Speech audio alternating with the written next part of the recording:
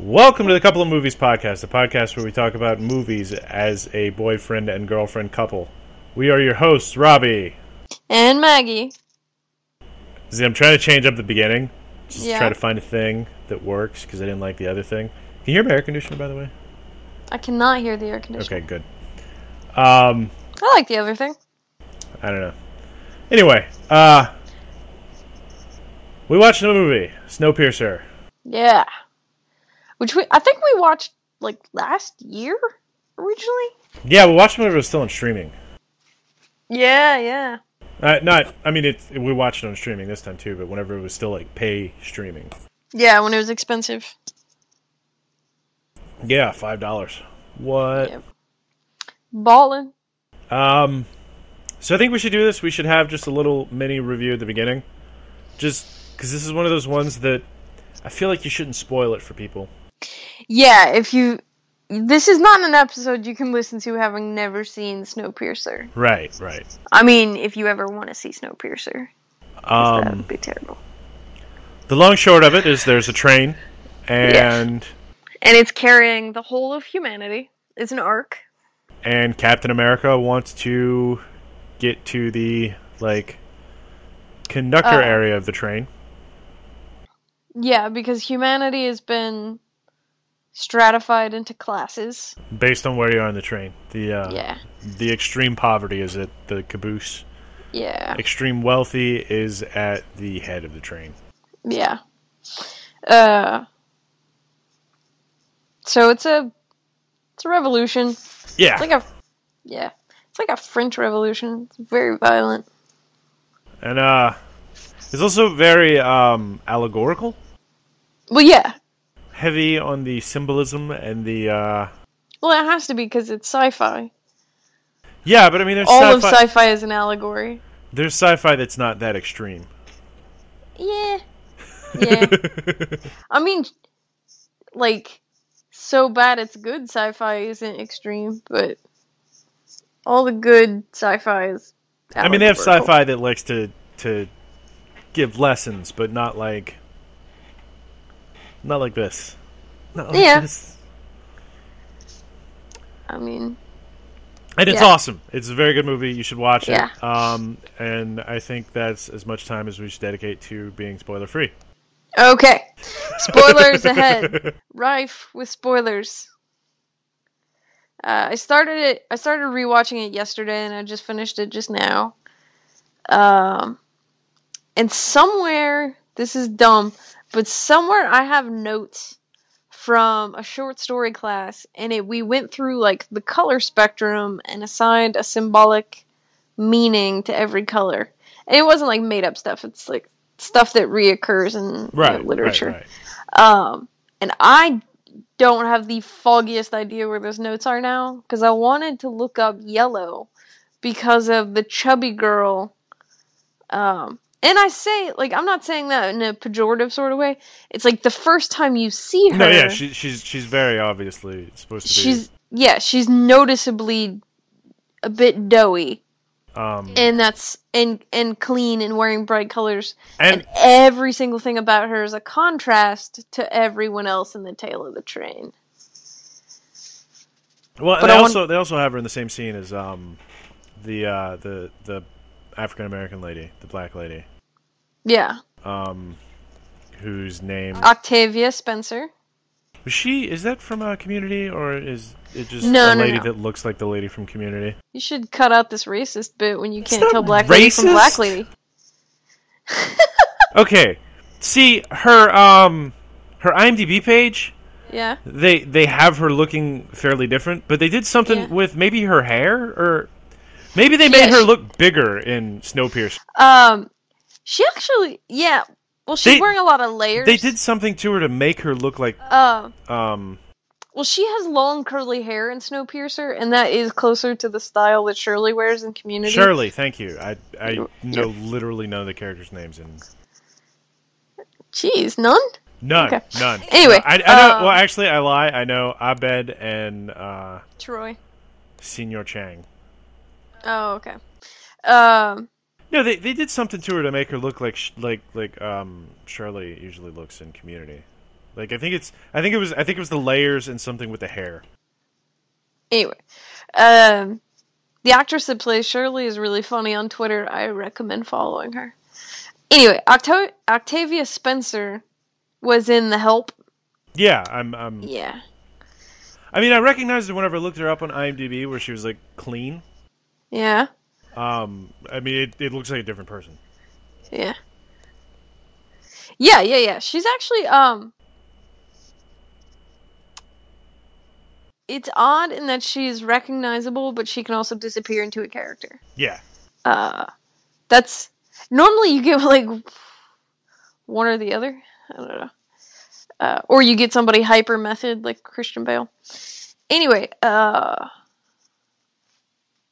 yeah, I wish I had those notes because I feel like there was a lot of significance that had to do with the chubby girl in yellow and her weird placement is like she's like muscle. She's the enforcer. Well, towards the head of Wilfred. the train, they had the sauna area that was fairly yellow too.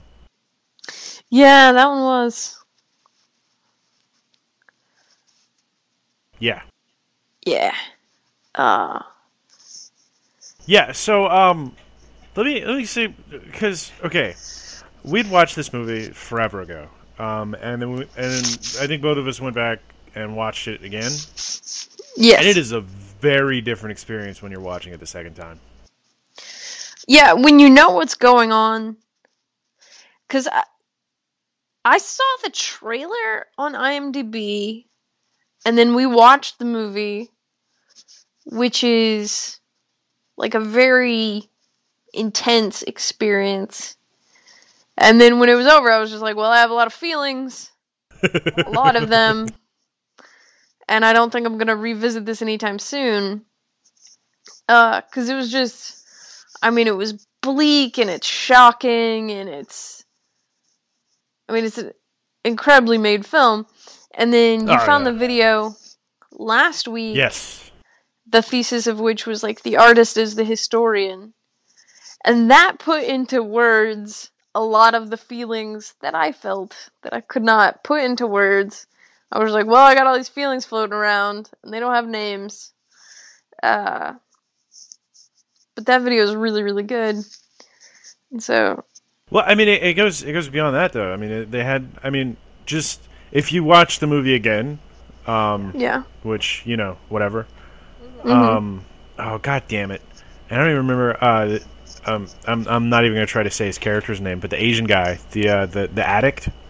Yeah. Just if you watch it again, watch his interaction with everything. Yeah. And it looks like if you're watching it for the first time, the behavior of a drug-addled addict who's just really high the entire movie. Mm-hmm. But the second time, if you watch it, if you just watch him and his interaction with his daughter, I think it was his daughter. Yeah. His interaction with his daughter. It's a guy who has a plan and who is using everybody with him to fulfill that plan. He has a plan, but it's more than that. One of the things that they talked about in that video, which let's definitely link that video onto the Facebook when we upload this, was that I think they call him Nam. Nam represents the educated middle class and how the front of the train looks at the back of the train and the back of the train looks at the front of the train, and he is always looking to the side. Yeah. And pointing and teaching his daughter how to look to the side. And so his motives are different than everybody else's because he doesn't want a revolution that just moves the length of the train. He wants to move out of it. Right. But what I thought of on second viewing is this quote that I saw years and years and years ago, and it was like A cowardly man says, "Give me peace in my time." A brave man says, "Give me war in my time so that my children may know peace." Well, and right before we recorded this, I wanted to rewatch the ending to make sure that I was remembering it right. But I feel like we're kind of bouncing all over the place with this too. Yeah.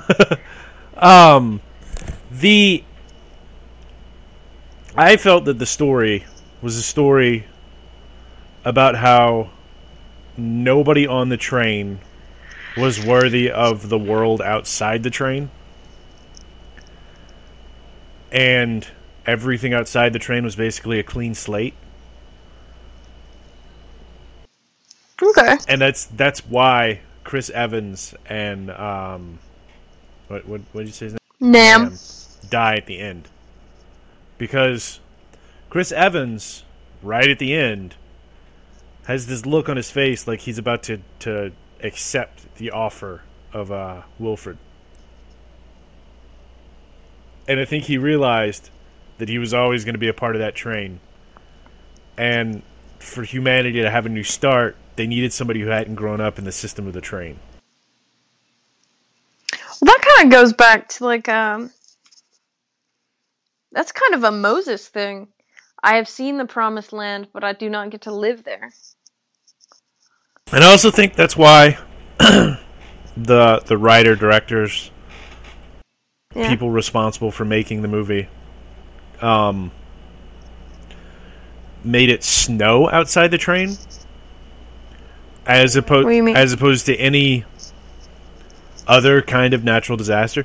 Because, I mean, it doesn't make any sense for it to just be that snowy outside the train. And it's a very convoluted excuse they have. It's like they're trying to beat global warming, and oh no, they fucked it up. Well, no, that actually makes sense, because the cold is the absence of energy and the absence of light and life. And so nothing can thrive in that environment.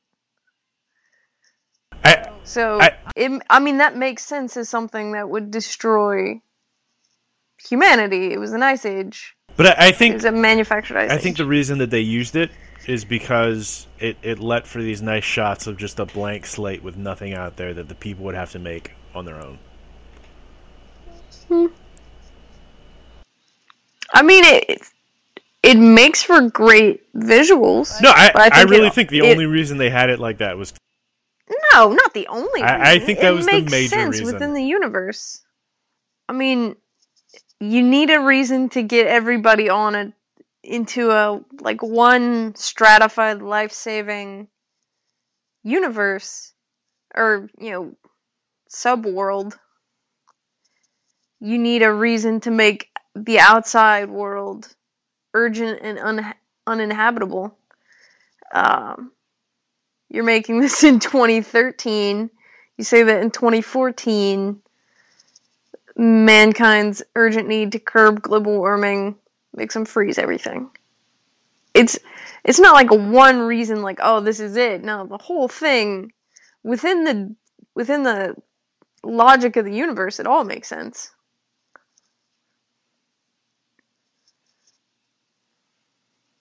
I'm trying. No, I'm still here. I'm trying to think of where to go from here. Because I wanted to start with the ending, and that was the reason that I rewatched the ending. I was like, oh, because Chris Evans had to die. That was why they had Chris Evans like that.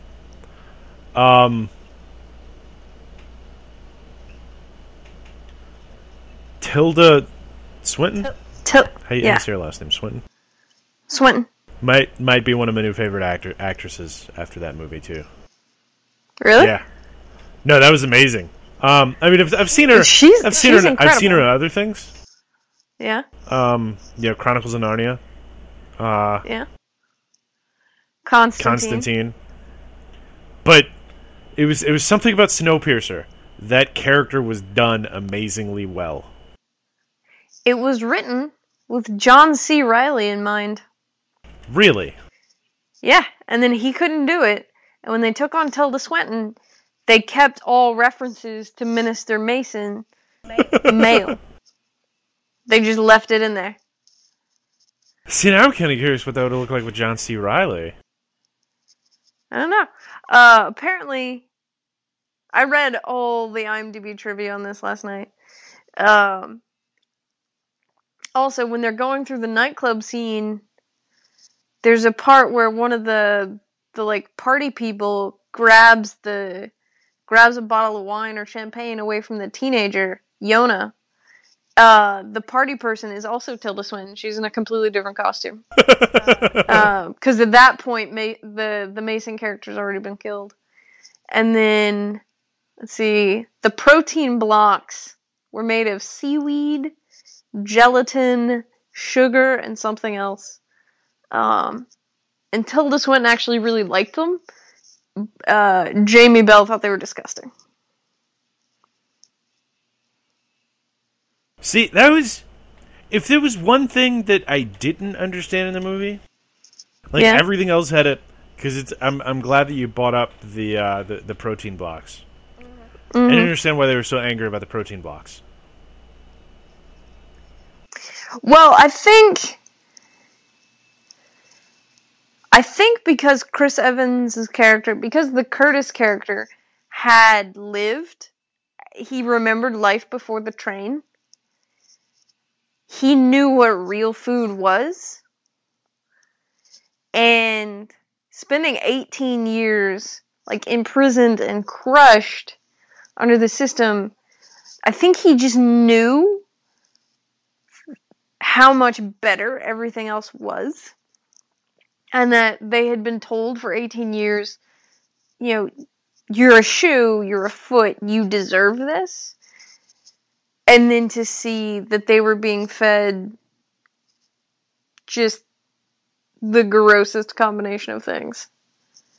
Now, to be fair, when we watched it the first time, I was unbelievably relieved to see what was going on with the protein packs. Yeah, because I was expecting, like, babies. Yeah, I really thought they were stealing kids to make those. I was deeply worried. But even, like, that's setting a really low bar for relief. Like, when they're walking through the garden car, and Octavia Spencer's character, Tanya, is eating a tomato, that's the first time she's had a tomato in almost 20 years. Like, that would make somebody go insane. See, like, I was expecting it to be the kids that they had kidnapped earlier in the film. I was too. I was relieved it was bugs, but it still made sense that Curtis would be that angry. Because, I mean, look at where we are right now. We don't actively put bugs in, like, cat food. I mean, cats will eat a bug of their own volition, but we don't make cats eat bugs. Like, the lowliest house pet is still treated better than human beings were treated.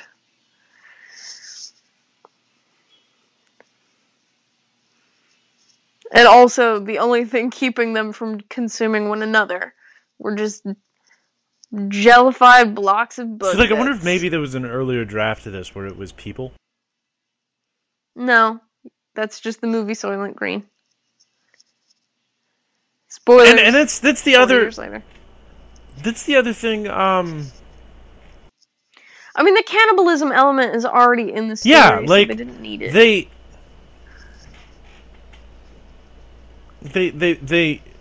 The background to the people that were in the end of the train was that at one point they were eating people. Yeah. And you would think anything would be sort of a step up from that. But yeah, it's a step up from eating people. But the thing is, the front of the train, the law enforcers of the front of the train spend 18 years telling people that they should be, like, thanking their lucky stars that they've been given such mercy and such kindness to be in the worst place of this divine plan, and they're being fed vermin. Okay, yeah. When you say it like that, I don't know what made it click a little bit, but it was something about. Yeah. Okay. So basically, what you're saying is that that was at the point that it started to click that these people are treating them like less than vermin, like the thing that eats vermin. Yeah. And telling them that they should be happy and thankful for it. Yeah. Yeah. Thankful to be part of the divine plan. To be on the divine train, designed by the divine creator Wilford. I guess it also brings the question, like, what were they feeding the cockroaches? Because they had to be feeding the cockroaches something. Maybe it was to say, like, they were literally eating the trash of the other people on the train? Probably. I mean, they had the whole ecosystem worked out really meticulously, so there has to be a recycling car, and there probably, I would guess that the insect population would go between like a recycling car and the gardening car. I don't think we're supposed to think this deeply into it. I'm not sure. So try to, I googled, why were they angry at the protein blocks? And one of the articles that popped up, I'm just gonna read the title. I might not even fucking keep this in the final thing. Just read the title. Snowpiercer, a train ride through the horrors of liberal extremism. Oh my god, what website is that on? MRC.org. MRC.org. What the crap is that? Some conservative website. Oh my god, like an Ayn Rand libertarian found me on Twitter earlier and just would not leave me. But at the same time, I think it's one of the beautiful things about this movie, and that you and I could see it, and we could say, like, this is the horrors of capitalism taken to a absurd extreme. Well, it's the capitalism religion. It's not even like regular capitalism. It's I mean, it's more like the prosperity gospel that, like, from like Creflo Dollar, that type of thing. How Last Week Tonight did Our Lady of Perpetual Exemptions. It's that kind of thing, because they keep stressing, like, the system is divine, the system is sacred, and it's this idea that, like, your place is ordained. It's this emphasis on being religious and immutable. Right. Yeah, so it's not even like the natural order of things, it's the supernatural order of things. It's super creepy. It's an order of things as dictated by people who have everything to gain by them being at the top. It's humanity made into a pyramid scheme. Yeah. So it's, I feel like I should have taken notes for this movie almost, man, because, like, there was everything about it from start to end feels like it was very meticulously placed. Oh, it's entirely meticulously placed. All the things, all of them.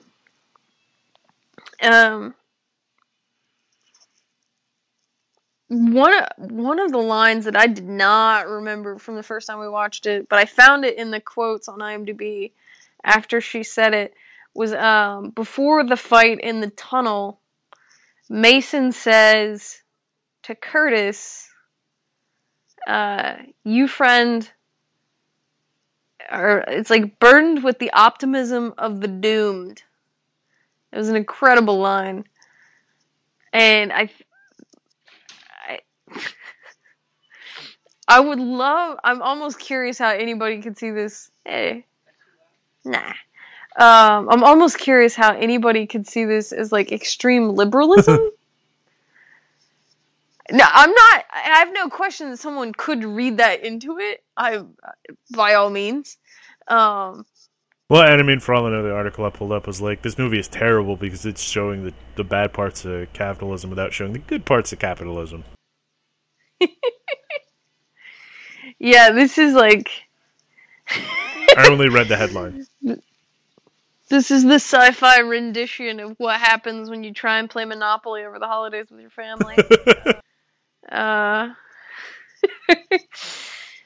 Oh goodness. There's so many things.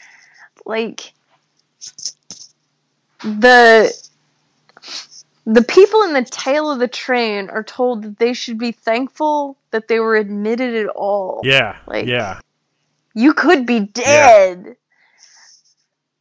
And the middle class kids with the teacher are just completely indoctrinated to hate the lower class tail riders. Yeah. Because they're just the worst, and they drink their own feces, and this, that, and the other, and they're lazy. Every scene is commentary on humanity. I think that's why it's so daunting. You're just like, oof. It's rough. I think maybe the scariest part of it is that the lesson at the end of the movie is that, yeah, even if you realize that all that is a thing, you're not good enough to live in the world outside of it. Like, I mean, yeah, it's pretty bleak. I'm like watching that. Pretty much everybody on that train died. Well, you only see the two kids at the end. I mean, there might have been more people that lived, but I don't think it matters. Yeah. Because the reason that you see the two kids, I mean, it was very obviously Adam and Eve. Yeah. They were more of a symbol of everyone stepping off of the train and humanity's not on the train anymore than anything else. I mean, they didn't, you know. Yeah. Yeah. Yeah. It's just, come on, it's heavy. The whole thing's heavy. Yeah. Just a lot of feelings. I don't know why you're laughing at that. Man.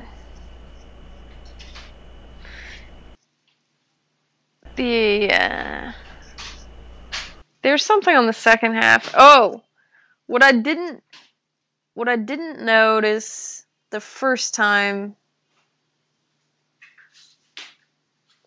but I did see it the second time.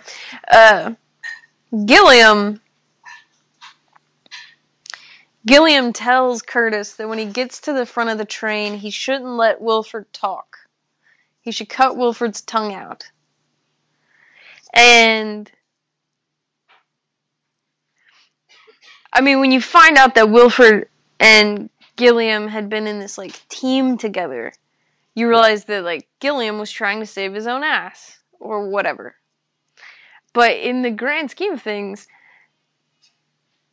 it might be the knowledge of the system and the loss of that hero, which is why Curtis almost looks like he's ready to accept being at the front of the train and continuing the system. And if Gilliam hadn't been taken from him as a hero, if he didn't have that knowledge of good and evil, again with the Garden of Eden imagery, maybe he would have been worthy of the new world. He's saying that the reason that... Oh! You just blew my mind. You're saying that Wilfred was the snake in the Garden of Eden. Yeah. And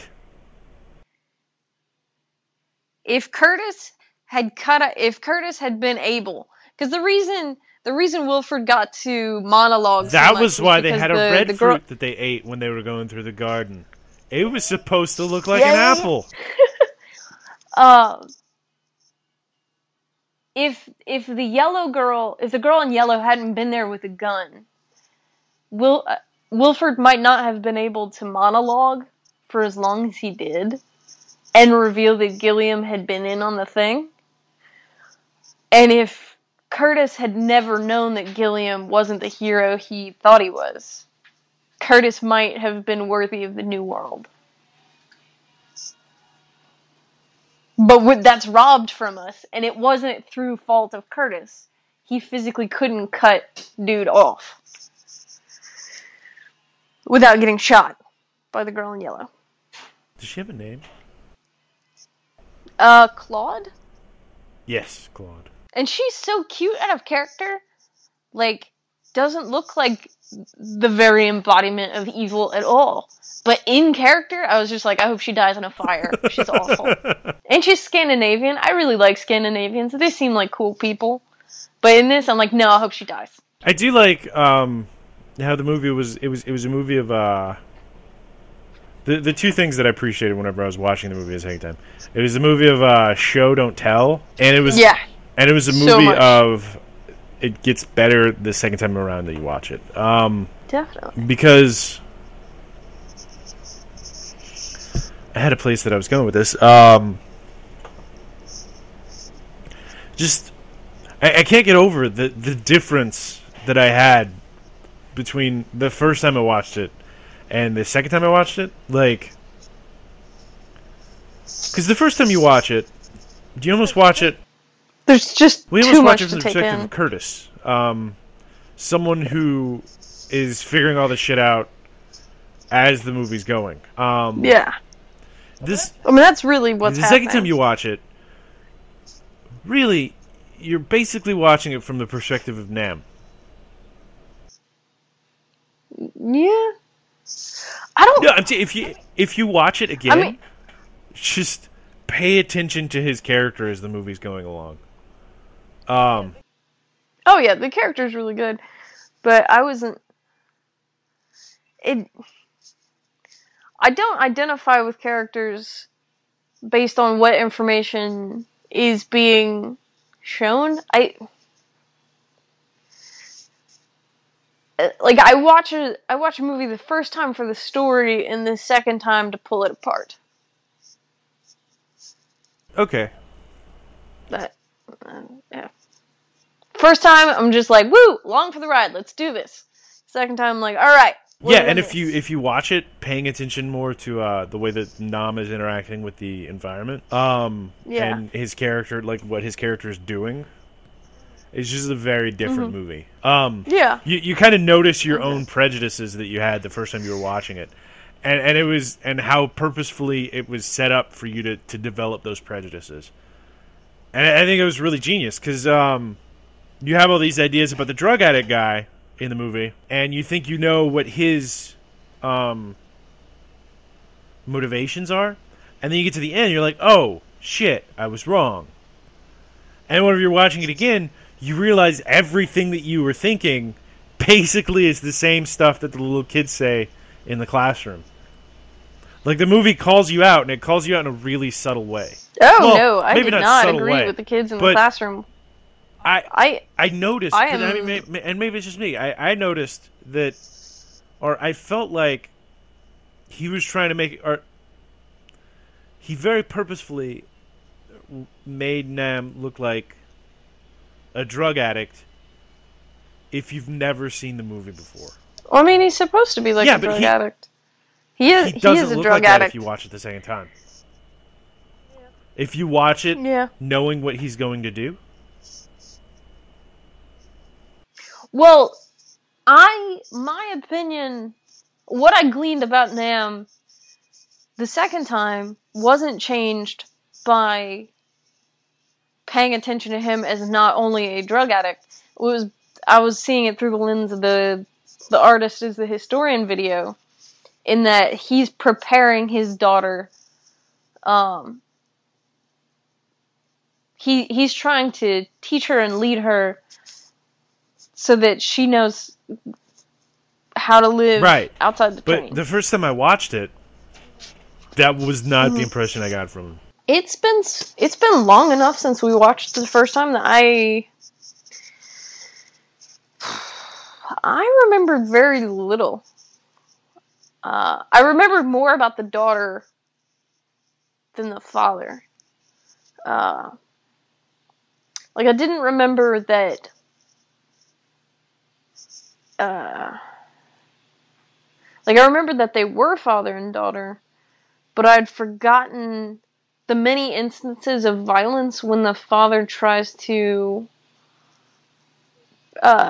keep Yona from actually committing violence.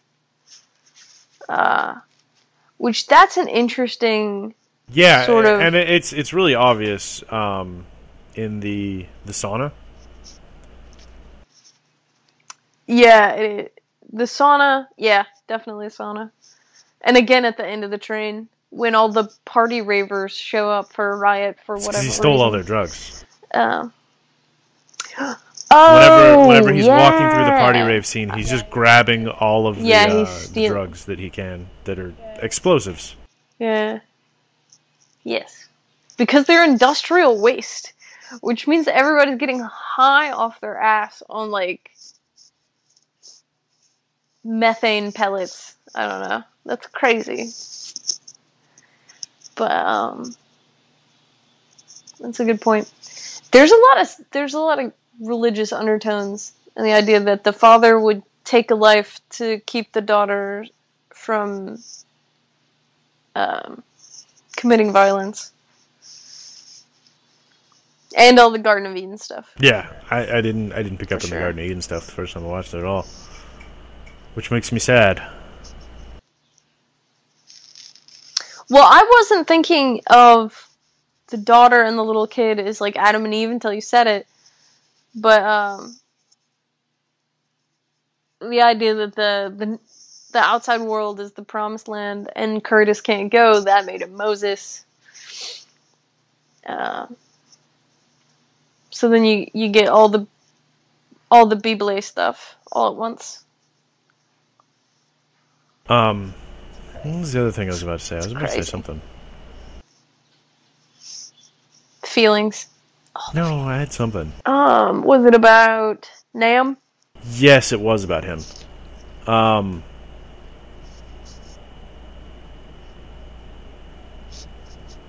You know what else I thought was interesting whenever I was rewatching it? The train wasn't destroyed by the explosives. The explosives just started an avalanche. That was interesting. I didn't notice that the first time I was watching, or the first two times I was watching. Damn it! What did I want to say about Nam? Protecting his child. I feel like you should be taking notes sometimes, man. I meant to take notes during this movie. We're not even drunk. No, and I'm trying to. It had something to do with. And the other thing that I had noticed, and I noticed this whenever I was watching it the second time, the first time I watched it, I thought he had just grabbed a jacket just cause. And the second time I watched it, I realized, he grabbed the jacket because he knows he's about to be outside. Yeah. Damn it. I'm going to feel stupid later. Didn't you hate it when that happens? I had a point to make about the character. I do. That happens to me all the time. It's just going to be 10 minutes and I have to cut out. Where it's just me, I don't remember anything. And I'm going to remember it later, and I'm going to hate myself for it. And I'll be like, that was the thing!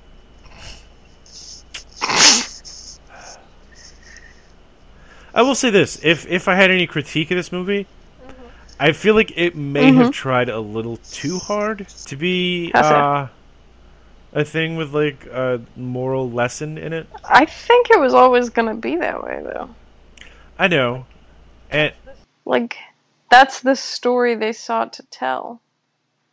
And it's not that I don't like allegory or anything like that. It's just I feel like sometimes it needs to be a little bit more subtle. Because it can take you out of the movie. didn't take me out of the movie the first time, but the second time I went in to pull it apart. So I mean, and that's not even it's a small gripe. I think if there had been grave missteps, then that would have taken me out of the allegory. To been like, this is what they were going for, but they totally screwed the pooch by doing this. No, I mean, like, if there had been grave missteps. I do get very sensitive about who dies on screen. And I remember watching it originally and just thinking, like, man, all these tail enders, and, you know, it's the white guy that makes it to the front. But in the grand scheme of things, the two survivors to bring humanity back into the world is a black boy and an Asian girl, so I really can't say that. It's such a good movie, though. Yeah.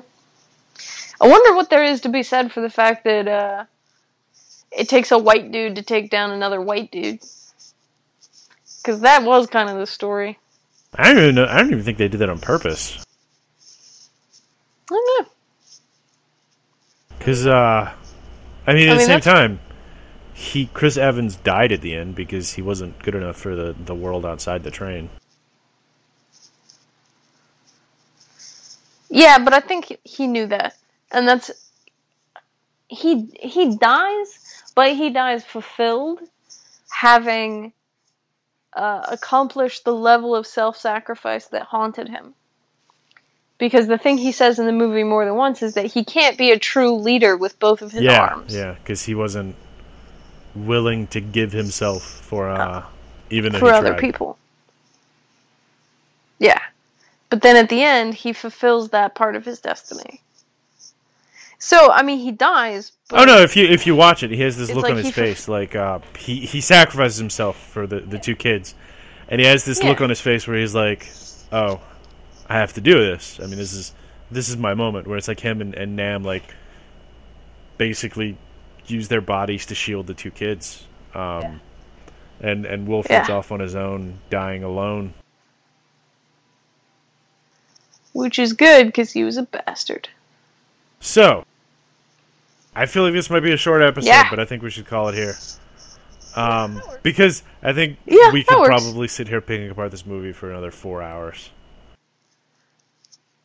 Yeah, that's why it's so meticulous, is so that you can just... There's amazing. Always more. Snowpiercer. Oh, so heavy. Snowpiercer. I wonder if anybody is afraid of trains now, the way other people are afraid of, like, airplanes. Maybe it's like a magical train. It is a magical train. I really like trains. I don't want to be trapped on a train 16 for all years. the future of humanity. 18 years. Yeah. Whew. Till next time, we are your hosts, Robbie. And find us on Facebook, Twitter, SoundCloud, and iTunes. And and interact with us that'd be so cool. that we know you're there. And we are a couple movies.